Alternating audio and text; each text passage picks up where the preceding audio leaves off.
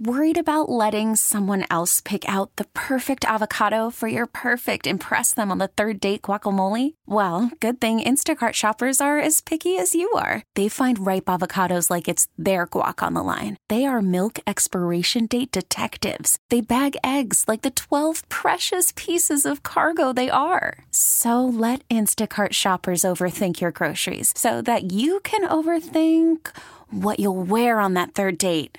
Download the Instacart app to get free delivery on your first 3 orders while supplies last. Minimum $10 per order. Additional terms apply. We really need new phones. T-Mobile will cover the cost of 4 amazing new iPhone 15s, and each line is only $25 a month. New iPhone 15s? It's better over here. Only at T-Mobile, get 4 iPhone 15s on us and 4 lines for $25 per line per month with eligible trade-in when you switch.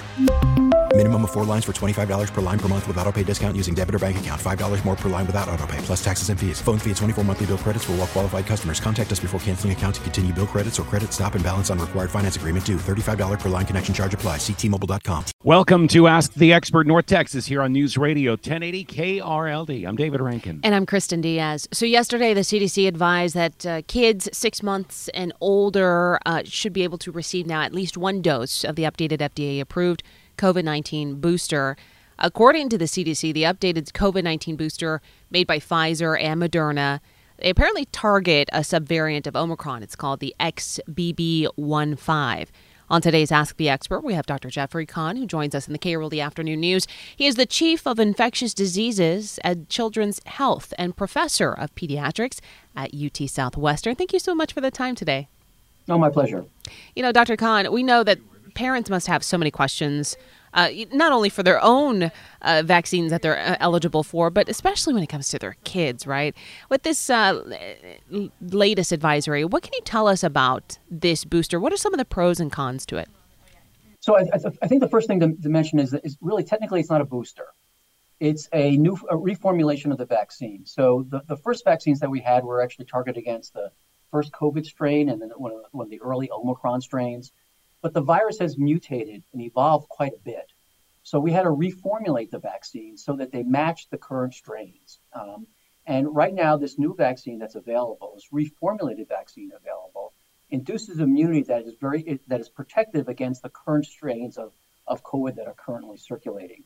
And there are actually several of these strains, one of which has been particularly worrisome is a strain called BA.2.86, which has mutated quite a bit, but it seems that the immunity induced by this new vaccine will protect against that strain as well. The issue, of course, with vaccines has become kind of the controversial thing, especially for parents in dealing with their children. You have to go over that hump in order to get parents to be convinced to give their kids the shot. How difficult a load is that for physicians and health experts to carry? Well, it's certainly a challenge, but I think having a frank conversation with the parents is really the way to do this. And the way that I approach this is to say that, well, yes, it's true that children tend to get mild disease compared to adults, although we certainly have seen children who have had pretty severe disease. And certainly if you have a child with an underlying medical condition, they should get vaccinated. But there's another dimension to this, of course, and that is that your greatest risk of getting COVID, anybody's greatest risk of getting COVID, is having a household contact who has COVID. And of course, now the children are, a lot of these children are in daycare or at school. They may bring the virus home. And if you have somebody in your household who falls into a high-risk category, the way to protect them is not only to get them immunized, but immunize everybody in the household, something we call cocooning. So there's a secondary reason to get children immunized. And of course, from a public health perspective, we really want to quash this virus. And with these new strains that are evolving and emerging, they're going to start escaping the immunity that's been induced either by natural infection or vaccine. And now we're going to start, we may see a bump in the number of cases, which we're seeing right now. All the more reason to vaccinate as many people as possible to really keep this virus down. Yeah, you hit it right on the head, right? I mean, anyone with kids at home, they know they're the little germ magnets. And then once one kid gets sick, the whole house gets sick. And then you just go circulate. And sometimes it can go weeks before everyone starts to feel better. And then something else comes to the house. Right. Anybody who's got children has experienced exactly what you just described. Absolutely. And so, we want to keep the germs away. How effective is this booster? How long? I know there's been a lot of question, even with all of the vaccines, just how long they actually last before they need to get, revaxxed. Right. So there are a couple of competing forces here. One, of course, with the COVID vaccine, what we've noticed is that the immunity tends to wane over time. And the other force at play here is that this virus keeps mutating. And so, whether we're going to have to reformulate the vaccine at some point in the future because the virus is now mutated so far away from the immunity induced by the vaccines, we don't know that yet. Certainly, the current recommendations are that if you're in a high-risk group, you may consider a second shot of the vaccine, a few months after the first shot. Certainly, my advice would be speak to your physician. If you fall into a high-risk group, and when I say high-risk group, it's clearly individuals with underlying immunological problems or on chemotherapy or have underlying medical conditions. But what we've noticed, particularly this calendar year, and it was true throughout the pandemic, the older you are, the greater risk you are for getting severe COVID. So if you're in the older age group, and I'll let you define that, but the CDC has broken this down by age, but clearly being over 65, and particularly being over 75, is a really great, you really have a great risk of getting hospitalized due to COVID. The last point I'll make is that if you look at the hospitalization rate between people who have been vaccinated and people who have not been vaccinated, the hospitalization rate is much higher than people who have not been vaccinated. You brought this up briefly just a second. I kind of want to reiterate this point. At the very beginning, when these COVID vaccines started coming out, we would go for the first shot, 3 weeks later, get the second shot.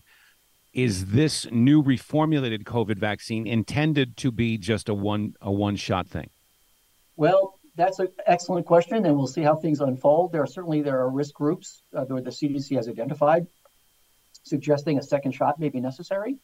I think if you're otherwise healthy, a first shot may be fine right now, but we're going to have to see how all this evolves. And it could be that we'll need a second booster, or actually a first booster of this particular vaccine. But we'll see. The epidemiology, the circulation of the virus, whether new strains emerge, that will tell us where to go. Dr. Khan, can we talk about the side effects of the COVID booster on kids? I know a lot of parents were worried about the chance for myocarditis. Is that still something that is relevant with this new booster? So the myocarditis issue has really been identified to be most likely in adolescent or young adult men, more so than females, and more so than other age groups. And that's certainly a concern. However, if COVID itself, the virus that causes COVID, SARS-CoV-2, can actually cause myocarditis. And if you look at the rates of myocarditis due to COVID versus the rate of myocarditis due to the vaccine, the rates of myocarditis in COVID-infected individuals is higher, much higher than those rates in vaccinated individuals. In other words, if you're going to look at it just from a risk perspective, your risk of getting myocarditis is much higher if you get COVID versus if you get the COVID vaccine. One of the controversies, of course, with the COVID vaccine over the last couple of years, and one of the benefits, I should say, of the COVID vaccine over the last couple of years, it's been government subsidized. Those government subsidies have ended, and for people that don't have health insurance, these shots can cost anywhere from $120 to $130, and a lot of low-income families can't possibly afford that. This is going to be a public health issue, right? If we're looking to immunize as many people as possible, these barriers can't be present.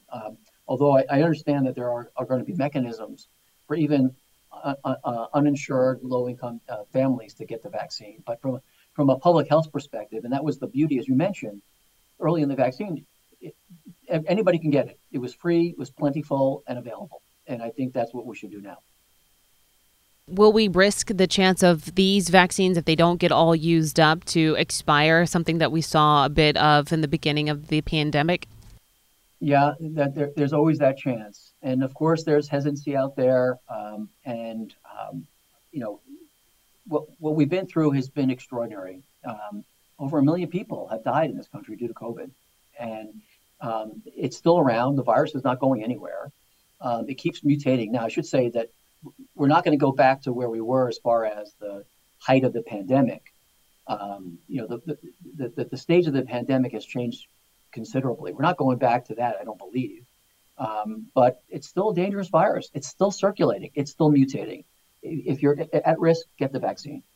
Is this going to end up being something similar to what we get in the fall with flu shots? Because we're recommended every year to get flu shots. And in some cases, and in virtually all cases, you can get them at the same time, the flu shot and a COVID shot. Is that kind of the mentality we're going to be having moving forward year after year?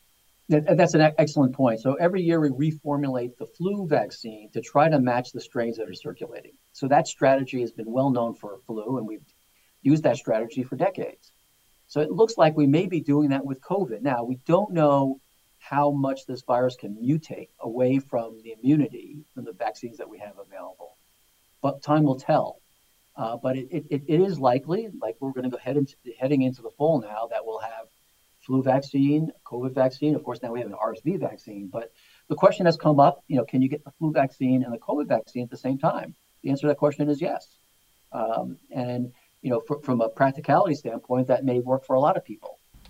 Now, fortunately, you're not seeing a lot of flu right now, and flu is always unpredictable when it's going to peak. But we do know that COVID's circulating now, and people are getting hospitalized now. And there are other parts of the country where there's a lot more COVID than there is here. And that just tells us that it's coming. And this is an opportunity to start, you know, to get your to get your COVID vaccine.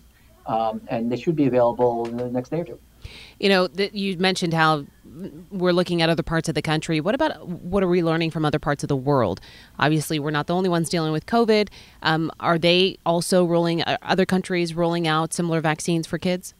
Well, I think, you know, the surveillance that you're commenting on really is the focus is on what strains are circulating.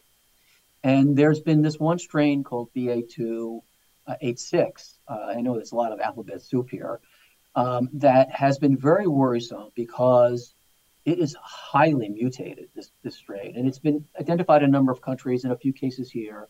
And the big concern was that, A, it would overtake all the other variants that are circulating, and B, that it would escape the immunity induced by this new vaccine. Fortunately, that does not seem to be the case. One, it doesn't seem to be overtaking the current strains. That's good news.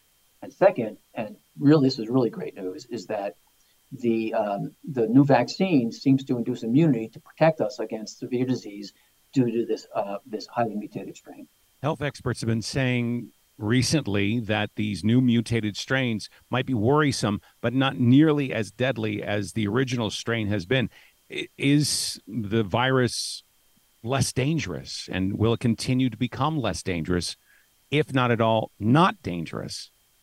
So it doesn't seem that these new strains are any more virulent than the predecessors. That's good news. You know, the bad news is that, you know, its predecessors would cause pretty severe disease in some individuals.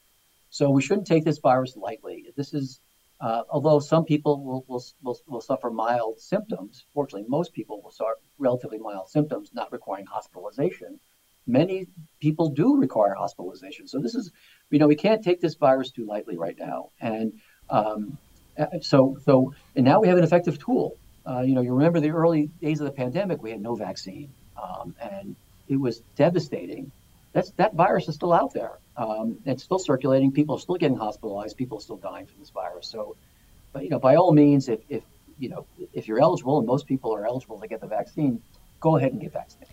It's one thing that I think a lot of people forget is also how many people are hospitalized and who die of the flu. And, right. You know, that's something we've had for a long time. We've just kind of gotten used to it. This is something that we can actually do something about as it's still in its infancy stages compared to the flu. Yeah, that's absolutely true. You know, I think sometimes people get skewed by some of the data. Mm-hmm. They say, well, you know, it's only a small percentage of people who die. But, you know, there's more to the story than just mortality. It's morbidity as well. In other words, yes, you may survive COVID infection, but if you're in the hospital in the ICU for a month, that has dramatic effects on your lifestyle and your life. And you think about after a month or extended period of time in the hospital, you have to go rehabilitation. These are big problems that could be prevented by a single shot. And it also, we tend to forget that long COVID is still an issue, that you can still feel symptoms months into the future. And there are people that have been dealing with things like something like loss of taste for years at this point. Long COVID has been a real mystery. We're still haven't quite sure why certain individuals get long COVID, but it's clearly a phenomenon. And again, going back to the data, it shows that your risk of getting long COVID is significantly reduced if you get vaccinated. So another reason to get vaccinated, it protects you against severe disease and hospitalization. It protects you against long COVID. And in the pediatric population, we saw a new disease come up, and MISC, multisystem inflammatory syndrome in children. This is a disease that we never saw before, and it was due to COVID. And we do know now very well that if you immunize your child, if you have a child who gets immunized, their risk of getting this MISC disease is significantly lower. So again, all the data points to get the vaccine. It's safe, it's effective. Now we have almost 3 years of experience with the older vaccines, and I suspect the same is going to be true for the new vaccine. That is Dr. Jeffrey Kahn, who is the Chief of Infectious Diseases at Children's Health and Professor of Pediatrics at UT Southwestern, here on the KRLD Afternoon News. Ask the Expert. Thank you so much for your time. T-Mobile has invested billions to light up America's largest 5G network, from big cities to small towns, including right here in yours. And great coverage is just the beginning. Right now, families and small businesses can save up to 20% versus AT&T and Verizon when they switch. Visit your local T-Mobile store today.